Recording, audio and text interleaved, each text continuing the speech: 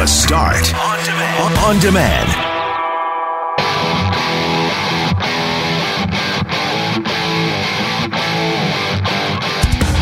Western Manitoba got pounded by storms on Sunday. So much so that Mackling said, I got to get out to Brandon. So he joined us from Brandon. Also on the weather, we'll talk about the heat warning that continues for southern Manitoba. The Winnipeg Fire Paramedic Service joins us with some safety concerns, and we get your tips on how to beat the heat if you don't have air conditioning. I'm Brett McGarry alongside Greg Mackling in Brandon and Loren McNabb. We are Mackling, McGarry, and McNabb, and this is the Monday, June 29th podcast for The Start.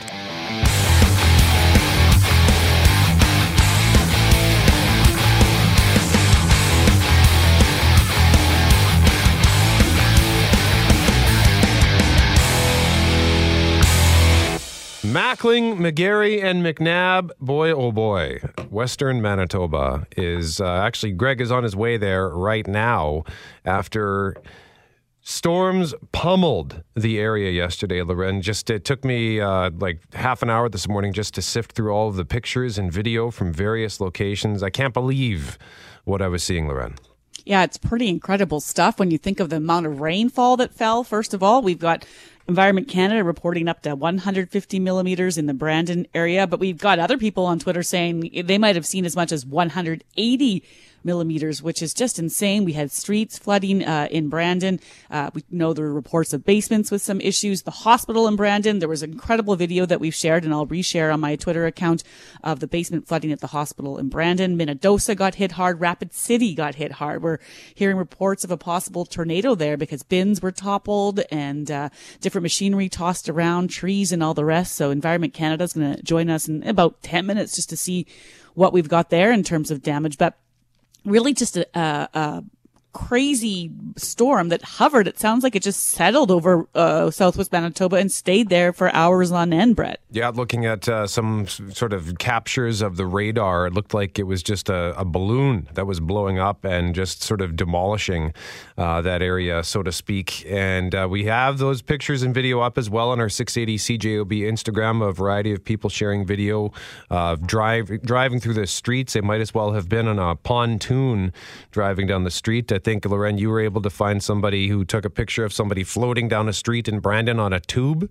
I don't know why this happens every storm, but I think it's a pretty safe bet that no matter which town gets hit in Manitoba, if there's more than, I think there must be a rule, if there's more than a foot of water on your road, you must treat it like a lake. Otherwise you get kicked out of the town. But yes, there's a woman sitting on an inner tube on a street in Brandon that was posted last night by some folks living there. And then you mentioned the cars trying to work their way through. So if a car's going down some of these streets, the water was so deep last night that it was creating a wake that would bang up against the driveways and houses. And so that was causing some concern because people, of course, were going around to check on people they know. But also there's always those who want to see the damage after a storm. So Brandon Police actually put a warning last night saying, hey, if you don't need to be on the road, please do not be on the road. We've got a number of vehicles that are stranded. We don't have the people to respond to any more requests. So stay home if you have to. So that went out late.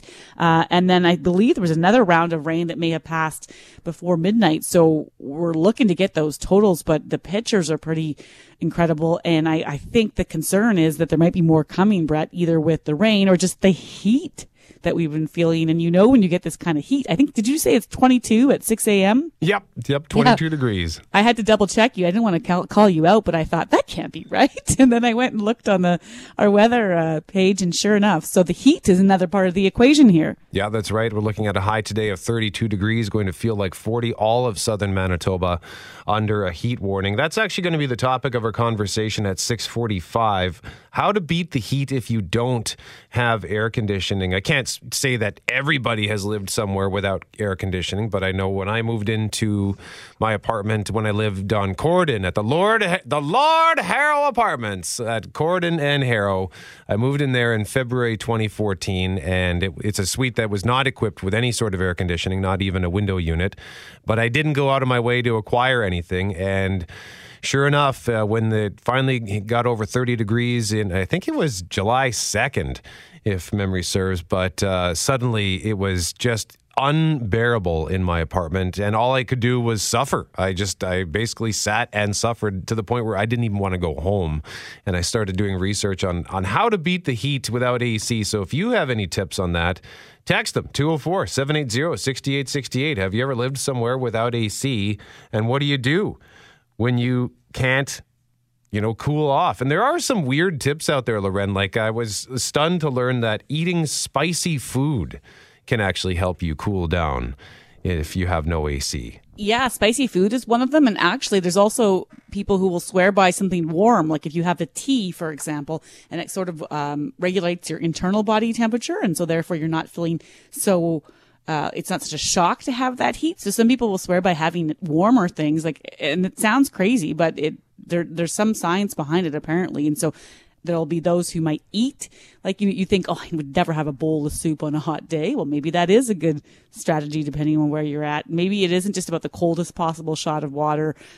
Even other people I know, I remember working in Toronto and they used to get crazy humidity smog days, and the paramedics in that city would encourage people without it to fill a sink with water if you could, or a tub or a bowl, and lay your hand in it, like cool off a part of your body if you can, because with no AC, and I lived my first, I think, 15 years of my life without AC, and then many, many apartments since then without, and it can be unbearable, was your word. You just have to lay there and hope, and you'd pray for morning, hoping that it would cool off in the morning, which of course you knew wasn't going to be the case. It was only going to get warmer. Yeah, and that's right. And that was the rub, because I liked to sleep with my windows open. But that was part of the reason why my apartment was so bad, because it was not only hot, but it was also humid. So once all of that humidity sort of made its way into my apartment, I had no way to get rid of it. So opening the window actually didn't do me any favor. So I just had to close the windows, close the blinds, and hope that it would stay below 27 degrees.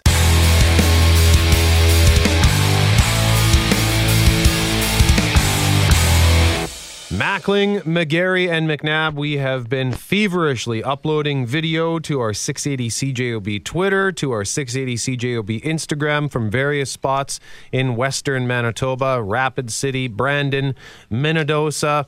Greg has been tweeting some footage from Brandon. He has arrived, and how did you put it, Greg? The Welcome to Brandon sign usually doesn't have a water feature.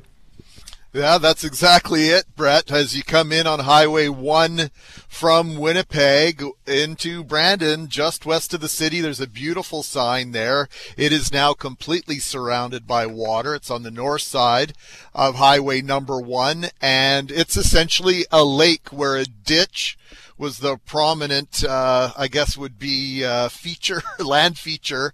And then as you make your way a little bit further west to the intersection of what's First Street or Highway, well, I guess it is Highway 10. I just got to make sure I'm getting that right. Yes, it is Highway 10. And just south of the Brandon Airport, the northeast corner, there's a Volvo truck dealership. And we got reports of upwards of 100 independent reports, not verified by Environment Canada yet, but on Twitter from independent weather stations of up to 180 millimeters of rain, not far from the Brandon Airport at Forest.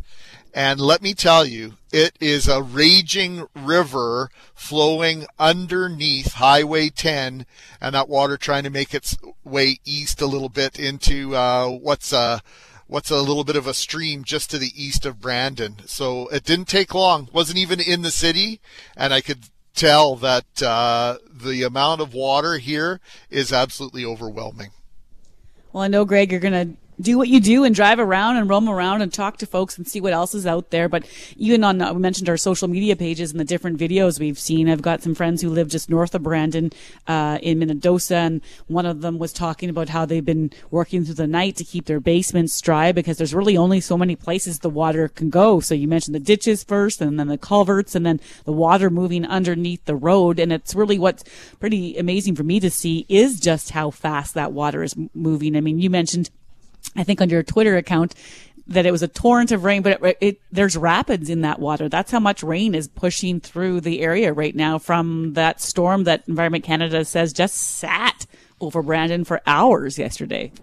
Well, it's 6:40 in the morning. I know it rained till midnight. I think it was their third round of it here. And for them to for there to be this much water still moving, you know that it's in places that it's not supposed to be.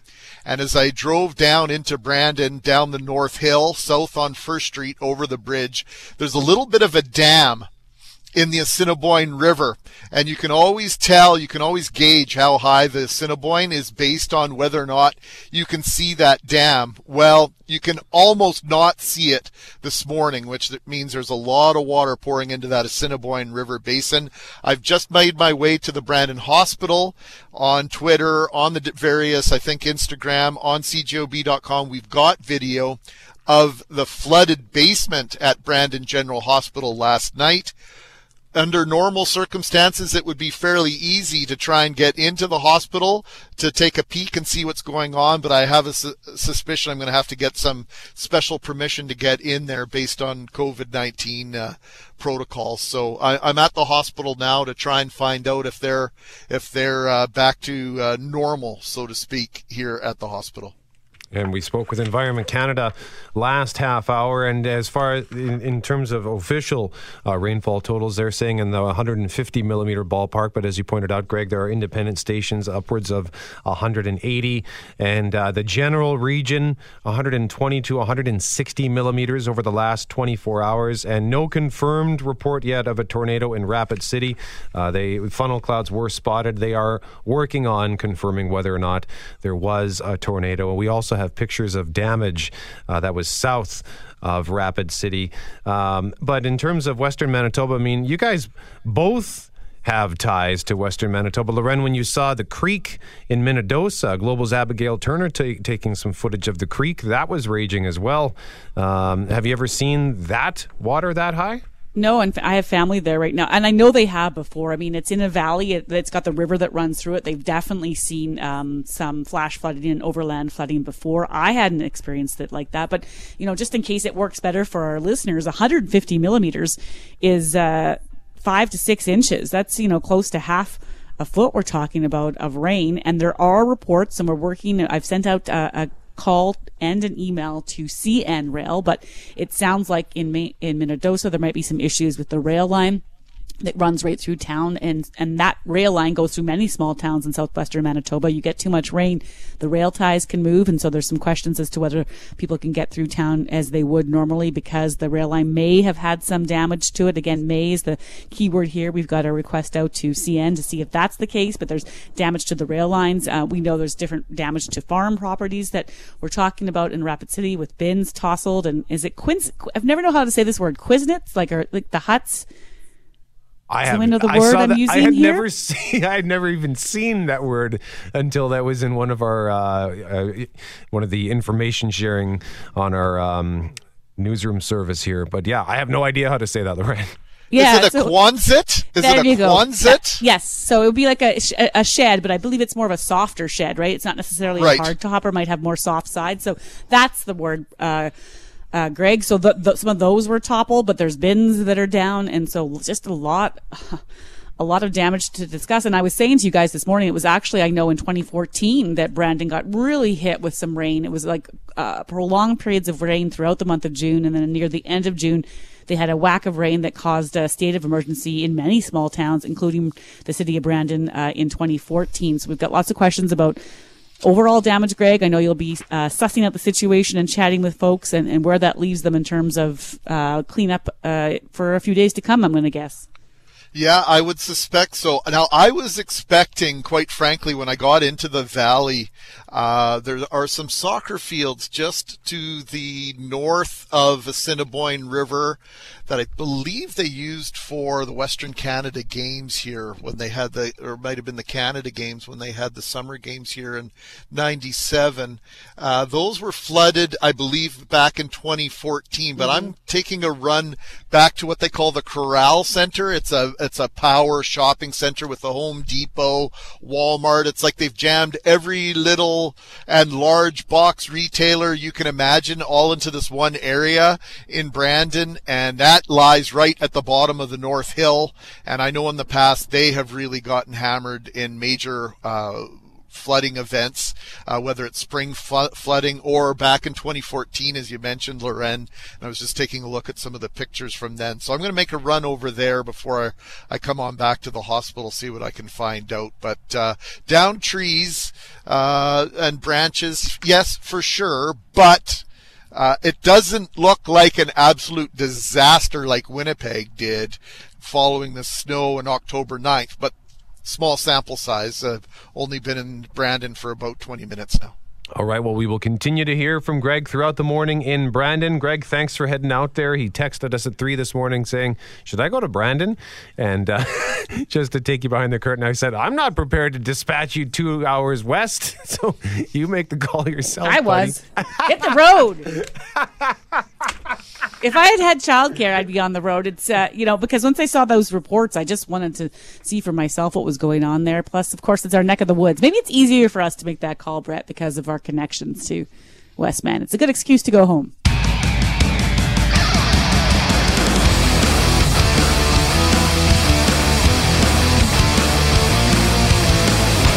Mackling, McGarry, and McNabb. The weather, the big story today. Greg is in Western Manitoba. He is in Brandon. We will continue to hear from him after those storms that pounded the region yesterday. We've got pictures and video all over our 680 CJOB Instagram as well as Twitter. And make sure you follow Greg on Twitter as well, at GMACWPG. He'll surely be posting stuff through the morning. But the other weather component that we're discussing this morning is that heat warning that is in effect for all of southern Manitoba. And for many of us, you might not have air conditioning. You might not have somewhere to go to cool down. So we want to talk right now about maybe things that you've done over the years to at least try to beat the heat when you don't have AC. So Jeff Fortier is here. Kelly Moore is here. Jeff Braun is here. Fortier, why don't we start with you? Do you have air conditioning in your apartment? Oh, yeah, I do. I could not live without it. Window unit? No, it's a unit that's actually like above my front door. It's kind of hard to describe what it is. But something I do, because I went for a walk yesterday, but I put a bottle of water in the fridge like an hour and a half before I left. Yep. But within 20 minutes, it was warm water by the time I was in my walk. Oh, wow. Minutes. Oh, yeah. It was so hot. You bring it outside, by the time you get home, that water is probably warm. Yeah, I try keeping stuff in the freezer, though.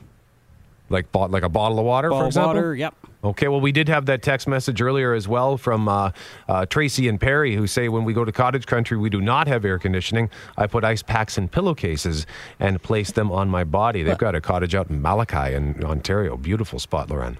I was going to say, just to jump in there, Brett, that's actually what we used to do growing up.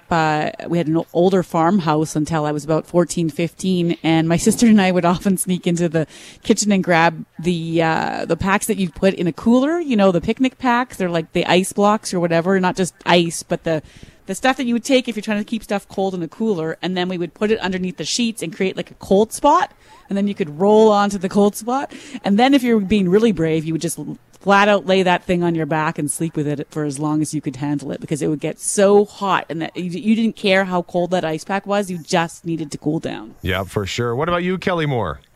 Find someone with a basement and become their new best friend for a day or two. Yeah, basements. A buddy of mine, his place doesn't have air conditioning, and he and his girlfriend are sleeping in the basement right now because it's 28 degrees in his place. But it's funny how, I was at my buddy's place on Saturday, Kelly, and his boys were hanging out in the basement, and they came upstairs in sweatsuits because it was cold in the basement. Yeah. Yeah. I know it's like that as well. For us, we'll have the AC running, and if we emerge from the basement and come upstairs, boy, you notice the difference in terms of the temperature. But the other thing too, I think if you just get there are these. I'm trying to think of what the material would be, but you can wet them down. And they're kind of like a cold cloth that you can put across your shoulders, or you can put over your head or whatever. And they do eventually warm up, but at least they provide some relief. And even if you don't have air conditioning, you have access to water. Oh, very good, very good. What about you, Jeff Braun?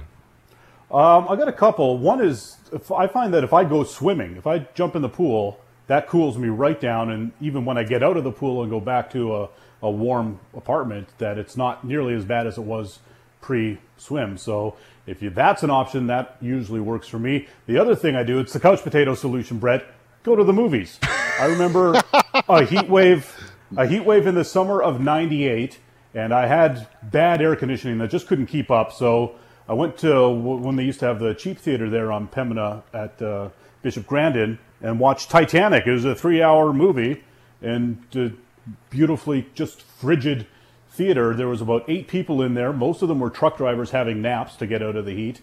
And it was for $1.25. I got to beat the heat for 3 hours. Nice. And we had a couple of other text messages here. Jean says, no AC in our house, so we dine out a lot. We drive around a lot. Every summer we just say, this will pass, and it always does. And Dawn says, Mom used to fill milk cartons with water and freeze them during the winter, and all summer she'd put them by the inlet of the furnace and turn on the fan. So that's kind of an ingenious way to do things as well. Not a couple of other tips here. I think, Forte, do you have blackout curtains in your place? Oh, I do. Not in my bedroom. I do. I don't have them set up yet, but in my living room, yeah, they're set up. And yeah, you close those with the AC on, and it's nice and cool. Yeah, as we mentioned earlier too, spicy food apparently helps because it forces your body to cool itself down as you eat the food that heats you up. Loren, I think you talked about drinking a cup of tea. Yes, because there's some science that shows it'll warm up your internal body temperature, and then that makes you sweat more, and then the more you sweat, the more you cool down. And so, I don't know, I've never ever in my life wanted a hot cup of tea, but I did on Friday have a bowl of soup. And I actually found that we had biked to one of the little cafes in town. And so the kids had a sandwich and they were like, you're getting soup? And I was like, I'm going to give this a shot. I kind of feel like it. And maybe it'll cool me down for the bike ride home. It didn't hurt. So it was a good tip. And by the way, I think Jeff tweeted yesterday, did you not, Ron, that you couldn't handle wasn't enough air conditioning in your apartment, so you had moved on to a restaurant to enjoy their much better air conditioning? I was going to move into the Subway down the street and live there for a day. It was nice and cold. I was the only one in there. It was awesome. If you have a ceiling fan, by the way, if you live in an apartment, for example, with no AC, but maybe you have a ceiling fan, make sure it's running counterclockwise because I guess you're supposed to adjust them, your ceiling fan seasonally, and doing it counterclockwise creates sort of like a wind tunnel sort of effect to cool place. Hang on a second. What does it say? Set to run counterclockwise at a higher speed, the fan's airflow will create a wind chill breeze effect that will make you and your guests feel cooler. And there's another one. It says wet your curtains. Spritzing or soaking your curtains or leaving the bottoms to sit in buckets of water apparently is a great way to cool down any incoming sunlight. That's neat.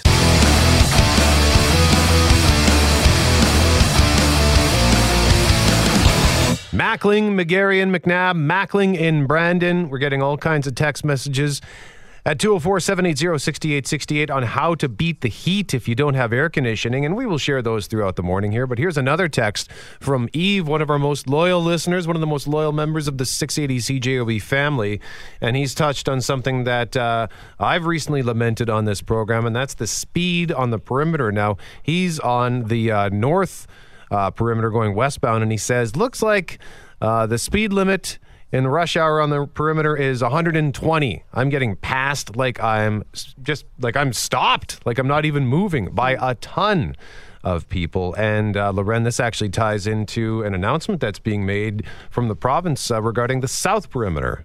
Yeah, they've planned a news conference for later this morning to discuss infrastructure improvements to the south perimeter. I know that's been a topic of heavy debate over the past few years, but at 10 a.m. today, they're going to announce some safety improvements to the south perimeter highway. We've been talking about that for a while. I know last fall we had that tragic accident right near the Brady Road landfill, and that prompted a slightly reduced speed change from 100 to 80 kilometers per hour. That was never meant to be a permanent solution, but they were going to make changes to the road. They were going to build a side road that would go to Waverley that would take traffic accessing the perimeter onto a side road and have a more controlled intersection because the landfill is part of the issue.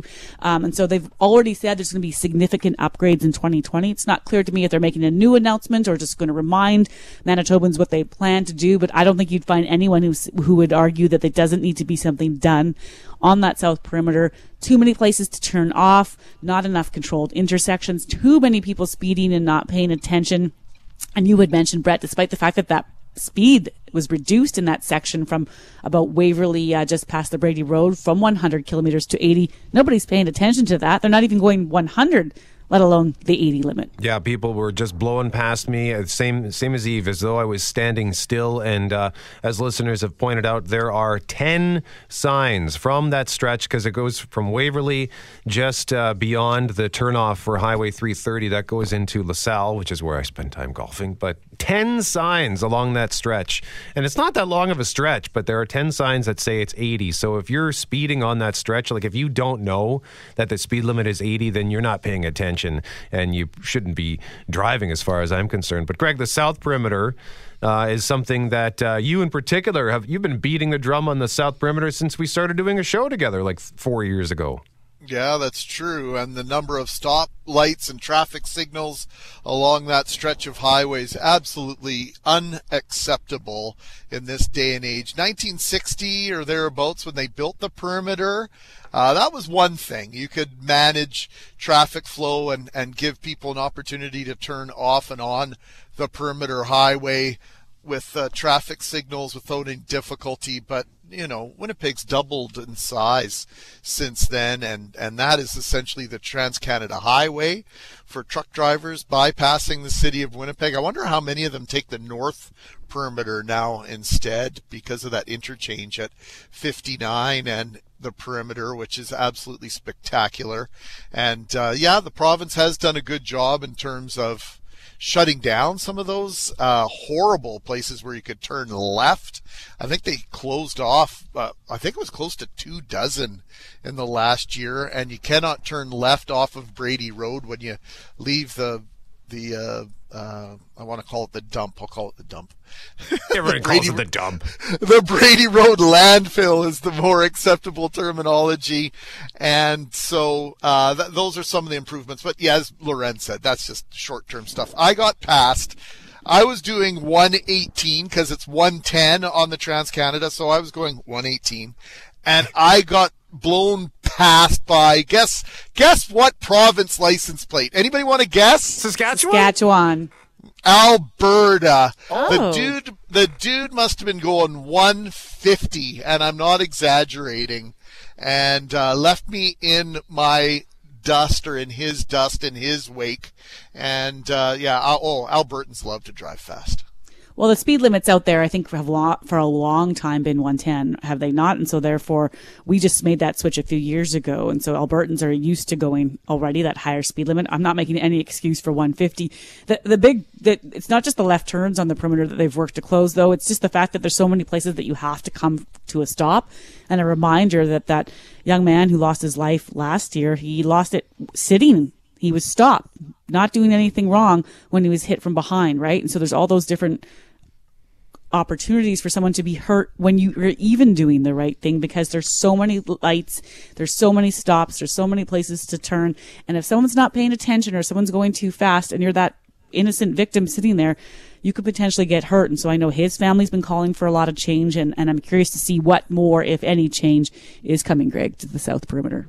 Yeah, it would be great to see. I'm in the parking lot at Brandon Shoppers Mall right now. I know we've got to get out here, but Loren, you mentioned there was some flooding here, and you can see at the south end of the mall, the elevation from the movie theater that's just south of it down to the mall where the Sport Check is, it's easily a 15 to 20 foot variance in elevation, and there's all sorts of seeds and leaves that are at the bottom of this valley here. So I can imagine that this was completely filled with water at one point, and now I can see at the Sport Check there's a first on site crew here, so I would imagine they're cleaning up some water. So I'm going to try and get into Brandon Shoppers Mall and see what happened here last night.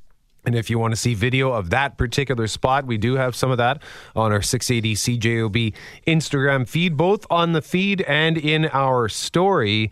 And just a text here from Don on the perimeter. He says, I've always used the North Perimeter. Don is a trucker. He's in Macon, Georgia today, by the way, listening from Georgia. He says, I've always used the North Perimeter. South Perimeter is indeed a death trap. So thank you for the feedback, as always, at 204-780-6868.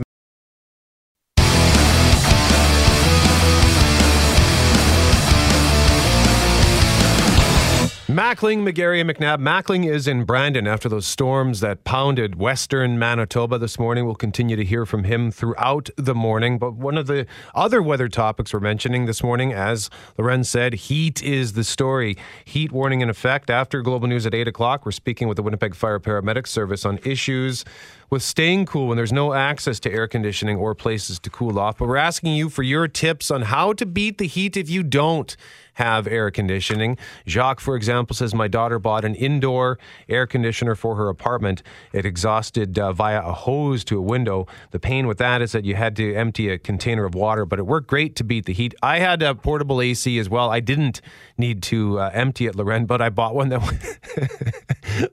was too big. It was meant to cool off. It didn't fit the window. Well, no, it fit the window. It was just too big for what I needed because it was meant to cool like 500 square feet.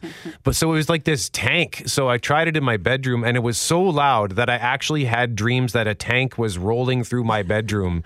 And it was too loud for my bedroom, too loud for my living room. So I ended up keeping it in the kitchen. So as a result, none of the rooms I frequented were cool, but my apartment was tolerable. But we got some other great suggestions here too. Yeah, I had never heard of this one from a listener who wrote that the keep cool trick at bedtime was to put a plastic sheet, like a shower curtain, on your bed, put wet PJs or a t-shirt on, and then put the fan on. It's amazing. Right? So I'm guessing the plastic sheets just to keep your bed from getting wet. I don't know if I could handle putting the wet PJs on, but I do remember having a fan once, Brett, and I would always put it on that oscillating mode, so it would turn back and forth. Yep. And I'm not sure why. This is when I was living in Ottawa.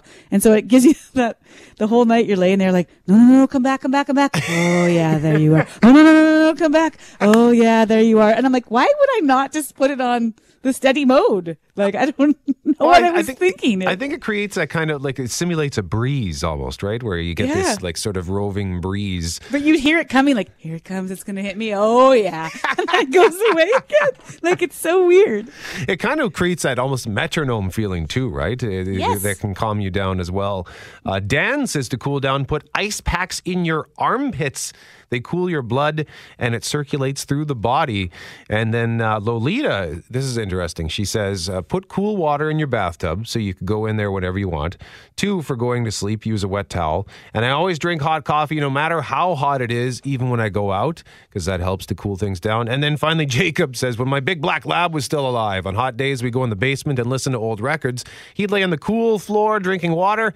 I'd sit in my old rocker drinking beer. Thank you for these suggestions so far.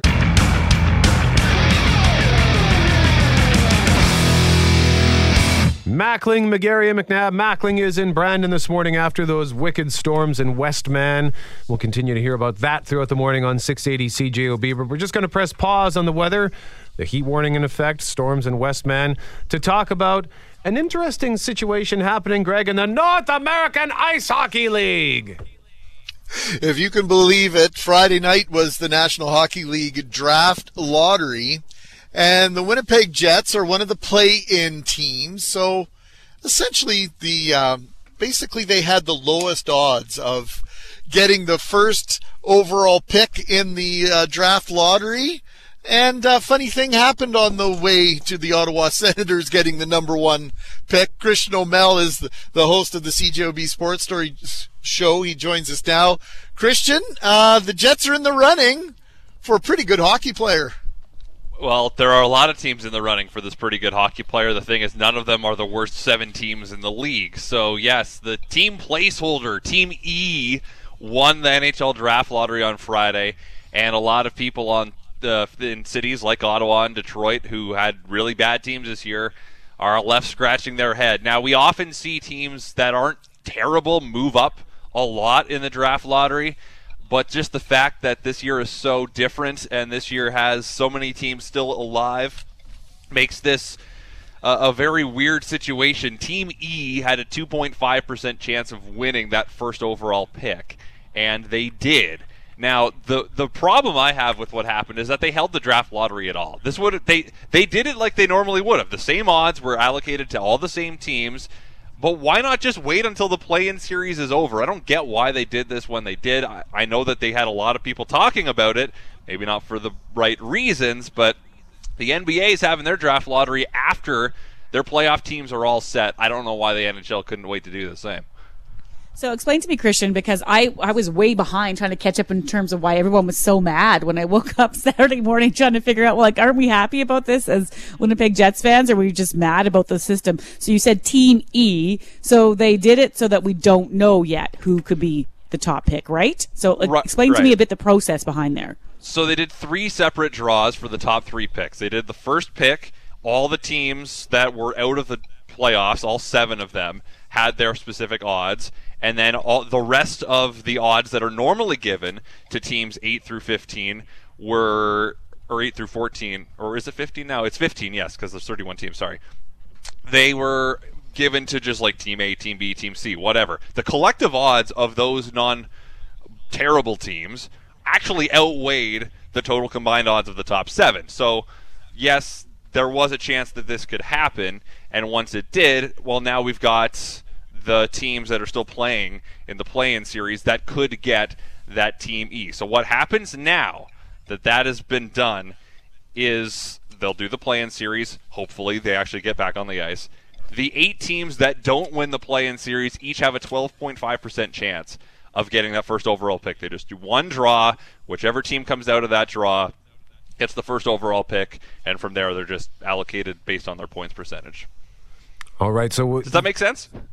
Yes, it's clear as the mud that's in some people's basement and garages in Westman this morning. But I get it, Christian. Okay. Yeah, and I'm just thinking, I mean, the draft lottery can be fun. I'm thinking in terms of basketball. I remember back in 1992, the Orlando Magic had already won the first pick the year before, and then they went on to get Shaquille O'Neal in a year that they shouldn't have ended up with the first pick. I remember watching it, and they were just elated, Christian, that they ended up with Shaq. Of course, people were criticizing the system, but, I mean, everybody gets a shot with these lotteries, right? Yeah, and the systems both in the NBA and NHL have been tinkered with endlessly over the years in terms of the odds. How much do you give a team that is seemingly trying to lose? Should you reward failure like that? And the NHL, the last, I think, 5 years has done this exact same setup, and we've seen teams like Winnipeg was supposed to pick 6th that one year, and they moved up to 2nd to get Patrick Laine. But for a Team E was, hypothetically supposed to pick 12th, and they moved up to number 1.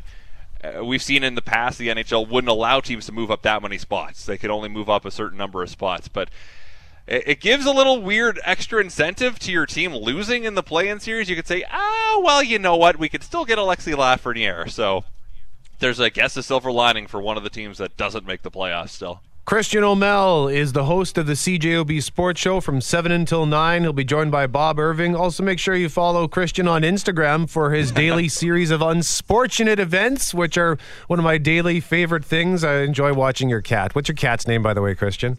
Sully, and he's trying to eat my foot right now. Southern Manitoba is under that heat warning. Yeah, and it has been for the past few days with temperatures around 30 or 32 degrees, some places 34 degrees, but with that humidex, it feels like more closer to 38 or 40 in some parts of southern Manitoba. So the heat has been extreme. And as we were talking throughout the morning, Brett, about ways we try to beat the heat if we don't have air conditioning, we wanted to think about the people who don't even have a place to go, might not even have an option to run some water, take a shower. Some have suggested maybe throw on that pot of tea to help bring your internal temperature up. There's all sorts of ways that people can't even choose to beat the heat at all. And so we're joined now by Assistant Chief Jay Shaw of the Winnipeg Fire Paramedic Service. Good morning, Jay. Good morning. How are you guys? We're good. We know weather can create all sorts of issues for your folks and your firefighter paramedics. And I'm curious what kind of calls you've been getting over the past weekend, Jay, when it comes to people having challenges beating the heat and maybe even being sick from the heat. So I don't have any new statistics in terms of being able to tell you that we're seeing an increase in calls related to heat, but I can tell you anecdotally that anytime we get heat like this, that we are going to see some increases in terms of calls for heat or dehydration or things of that nature. So you got to take care. All city workers right now are taking precautions. We do put out internal messaging for all city workers, including our members of the Fire Paramedic Service. So we're monitoring for sure. It's been a few warm days, and there's a few more coming though. I believe Greg is with us here as well, and we'll go to Greg in a moment. But, Jay, we've been talking this morning about ways to beat the heat, as Loren suggested, if you don't have air conditioning. But there are Winnipeggers who simply don't even have a home. How concerning are these temperatures for our homeless population? It's concerning. So what the city of Winnipeg does is we do have a heat plan and a strategy where we work with all of our stakeholders in terms of the Salvation Army and Main Street Project and Homeless Winnipeg. And if there is a need for the city to be able to assess them with buildings or infrastructure or anything like that, the city would step up and be able to support if required. The things that I sort of wanted to get across for everyone is sort of four main tips today in terms of knowing the risk and kind of slowing down. I want people to make sure they're taking care of their pets, and I also want people to check on their neighbors. So we can talk about the vulnerabilities if you want, but there's a lot of things we can talk about here with heat. So let me know where you guys want to go. It's a great place to go, Jay. I was actually thinking about, how do we recognize somebody that might be in distress from the heat, from the sun? Yeah, so great question. And basically, so what we want to know in terms of the risks is that who are most vulnerable. So it's older adults, infants and young children, people with chronic illnesses, and then, of course, like you talked about, individuals experiencing homelessness, and those that maybe economically don't have the ability to be able to afford air conditioning and things like that. So we want to be looking out for heat edema. We start talking about getting heat cramps, which are those first signs. Then as we start moving up into heat exhaustion and heat stroke, these are serious conditions. So the tips that we want to talk about today is to stay hydrated, slow down. When it's hot like this, you cannot expect your body to be able to go through the same physical exertion that you normally would put your body through if you're working outside or being outside. So you got to make sure you take things a little bit slower. I've been listening to your radio station for the last half hour, so the tips that the callers are bringing in to cool down, all good. Just be careful. But yeah, absolutely. Drink lots of water. Check on your neighbors. Take care of your pets. And a couple things that the city is doing right now, we've got a couple water tanks out in areas to provide water because we want to be able to provide that extra water service. We got one in the Broadway Yonge area, and we got one in the Main Street area. And if required and we needed to work with our stakeholders, the city would look at opening up a cooling center. The interesting part that I want you guys to remember about heat here, it's not just we want to talk about the temperature during the daytime. It's how low does the temperature go at night. You remember, cities are concrete jungles. So what happens is that the city, if the temperature doesn't go below 16 degrees at nighttime, the city doesn't really get a chance to reset, to release that heat, so it slowly builds. So we're watching this very carefully right now and making sure that everyone is safe, and if we see a need, we're going to take some steps and some actions. Yeah, it creates that urban heat island, Jay, because of all the concrete that we might have and then the way it can't absorb into the trees or grass if you don't have that in the neighborhood. You used the term just now, be careful. Is that in terms of some of the tips that you've heard, and just so that I can be clear about that, or is it more just be careful because people might not recognize they're in distress until it's too late when it comes to the heat? It's so very different from what we experience with the cold. I think a little bit of all that. I wouldn't want someone who's experiencing signs and symptoms of heat exhaustion to immerse themselves in an ice bath. Or we just have to understand our risk, and we just have to make sure that we're being careful out there in all aspects of that. So, heat can be dangerous. We've looked at heat waves in Chicago, Europe. The effects can be catastrophic. So the city is monitoring. We are working with our stakeholder partners, and we will take some steps. It does look like in a day or two we're going to get some thunderstorms. Should cool off a little bit, but we've got some summer heat coming. Winnipeg gets good weather over the summer, so we're going to be watching this the whole month of July and August for sure. Assistant Chief Jay Shaw, you mentioned that there's a water station in the Main Street area. Where exactly on Main? So we usually put a water tank where you can fill up your water bottles and things like that in and around some vulnerable areas in downtown. So in the Salvation Army and Main Street Project area, there's usually a water tank when it gets hot. And then we've looked to put one in the Broadway and Yonge area at one of the community centers as well. So we are working with those stakeholder partners. And if they require assistance, they have all of our contact information with the Office of Emergency Management. and we'll look to help out. So right now, where we're at, we got another hot day, so we want to make sure that you slow it down, drink lots of water, keep a hat on, stay in the shade if you have to. All right, Assistant Chief Jay Shaw with the Winnipeg Fire Paramedic Service joining us live on 680 CJOB with some valuable tips. Thank you so much for the time. Very much appreciated, sir. Thank you. Looking at a headline from Friday at globalnews.ca, WestJet Air Canada will end physical distancing on flights starting July 1st, Lauren. Yeah, Air Canada had previously booked or block the sale of adjacent seats in economy class. And WestJet Airlines had also done the same throughout the entire plane as a way to help prevent the spread of COVID-19. But as of Wednesday, July 1st, that practice is coming to an end, which means airlines will work to sell every single flight on the plane. There will be no longer any spacing at all between people if that plane is full. And that's raising some concerns. Gabor Lukash is president of Air Passenger Rights. That's an advocacy group for flyers, and he joins us now. Good morning. Good morning. Tell us what your primary concern is here. I understand there's major issues within the airline industry. They're working to get back on their feet, economically speaking, but it feels like to some this is way too early to make this shift and to start selling all the seats on the plane, Gabor. The fundamental concern here is to the health and safety of passengers on board and the population at a destination. Social distancing has been endorsed by all public health experts as a prominent way to mitigate infection. We are being told to engage in social distancing in public, in the malls, when we get on public transportation, such as buses, and even when we are in the open air outside. The recommended distance is about 2 meters between every individual. There is no scientific evidence as to why this should be abolished on aircraft. Aircraft is not any better than being on a bus.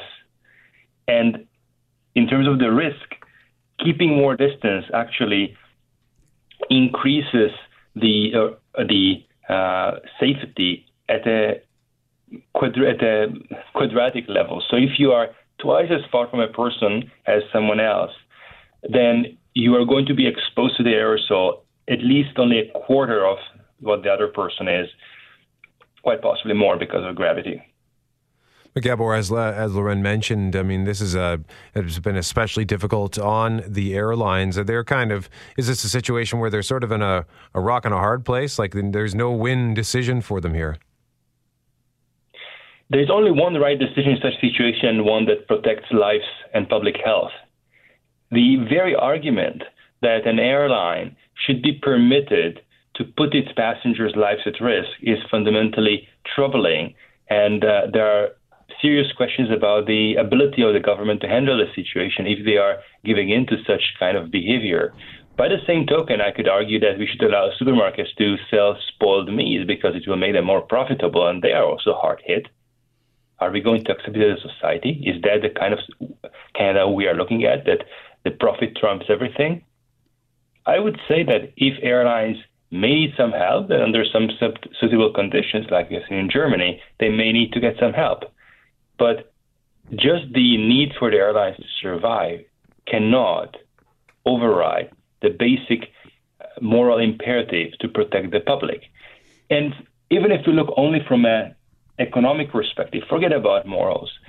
If you allow this type of behavior and people at the destination get infected and we have a second wave of coronavirus prematurely before it would be necessary due to other biological factors, then the entire economy is going to pay the price, a very steep price, as we have seen in wave one, just for 3% airline industry or travel industry to survive. That's wrong. From a purely economic perspective, the 97% of Canada should not be paying the price of the 3% wanting to make a buck. And it raises questions here too, Gabor. I might have been comfortable booking a flight knowing there was going to be social distancing and that spacing between seats. The circumstance is now that I might have hypothetically had a flight booked for Canada Day or for Thursday thinking that I was going to have that social distancing or for a couple of weeks from now. And now that's all changed. And so do I have the right to fight back against that airline and say, hang on, I don't want this ticket now because I didn't know you were going to change this social distancing policy? Legally, you do have a right to a refund because the service you're getting is substantially different than what you had paid for. They misled you to believe that you would have social distancing on board. They no longer have it. It's a material change. In practical terms, we have seen that the airlines are being very combative. Even when the flight is canceled entirely, they still refuse to provide refunds unlawfully. We know that that's a form of theft, what the airlines are doing with the refunds of flights that were canceled. But so far, the only thing that is happening is number of class actions, but the government is allowing the airlines to get away with it. They have not taken any legal steps against the airline. They have not arrested any of the CEOs who are endorsing such theft. So we have a government that tacitly endorses unlawful conduct of the airlines. And so far, it was only with respect to money. Now it is also getting to public health. Is it good that they're at least requiring passengers to wear masks? Certainly, masks are an important step. The European Aviation Agency also recommends that. So absolutely, I wear masks, but it's not sufficient. So then with that, what do we do? Like, what's the next step here in terms of either fighting back or lobbying the governments? Because there's also the whole question of a bailout for the airline industry, which has been up in air for months. We as passengers, what would you like to see them asking for? I would say that don't fly currently. It's not safe to fly in this condition that those airlines are creating. You have one way of showing what you really think about this behavior, which is not to bring them your business. If you have a way to get to A to B by car or just stay in your province, go for a vacation within your province or just do a staycation, staying at home and enjoying a little bit of free time with your family, all that are viable options. In terms of the airline's behavior in general, I would say that initiating chargebacks on a credit card is one of the ways to fight back. Ultimately, even refusing to pay credit card bills that refer to invalid transactions for which you receive nothing in return. The ultimate strategy is to make sure that you don't end up holding the bag for the airlines or the banks that seem to be backing some of the airlines. Make sure that the banks or the airlines end up facing the financial consequences. Gabor Lukács, president of Air Passenger Rights and Advocacy Group for Flyers, joining us live on 680 CJOB. Gabor, thank you very much for this. Thank you very much for having me.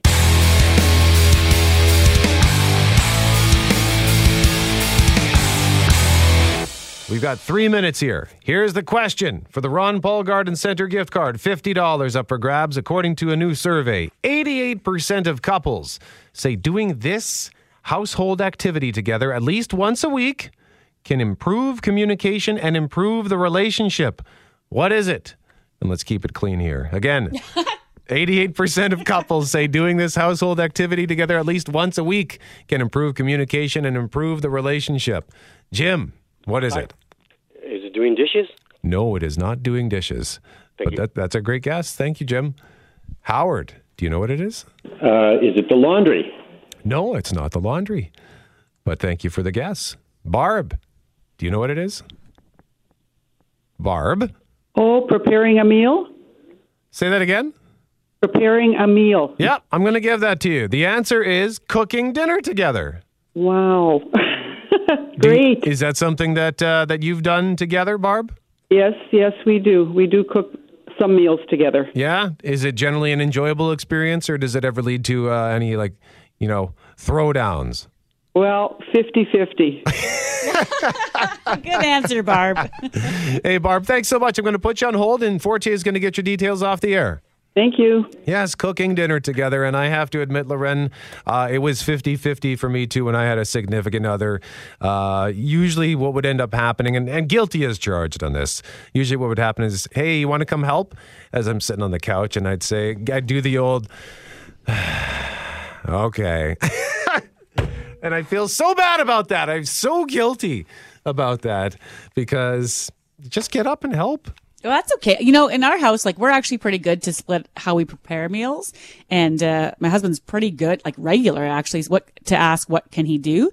But sometimes we have a great deal where I say nothing, but you're doing cleanup after, because I like that. I like that too. So I'll say, you know, I've got a whole system going, but you've got all these dirty pots and pans, and that seems to work. What makes me laugh about cooking is that, I feel like men, I shouldn't say men, that in my circumstance, stirring seems to be the big thing. Like, there'll be a pot on the stove and he's like, should I stir that? I'm like, if you want. Like, it seems to be the limited knowledge. So he's just standing there enjoying the stir. Doesn't really need it, but it makes him feel like he's doing something, I think. I think that I am guilty of that as well. It does make you feel like you're doing something. You're maintaining something. So, hey, we've got $50 gift cards all week long for Ron Paul Garden Center here on The Start.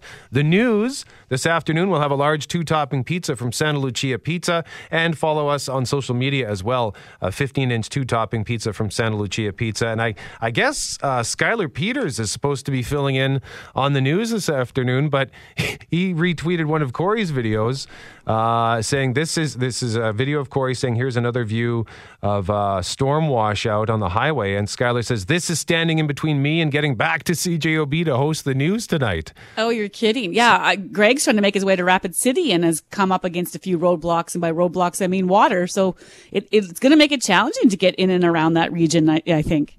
I would just say to Skylar, no excuses. Get back to work. Go out, buy a truck, get through that water, and make it work. What do you mean your car isn't a hovercraft? Hey, thanks for listening to the Start Podcast. We are available on Apple Podcast, Google Podcast, wherever you find your favorite podcasts. Subscribe now and never miss an episode. And if you like what you hear, rate the show, tell us what you think. And hey, even tell a friend about the podcast. Be sure to follow us on Twitter and Instagram.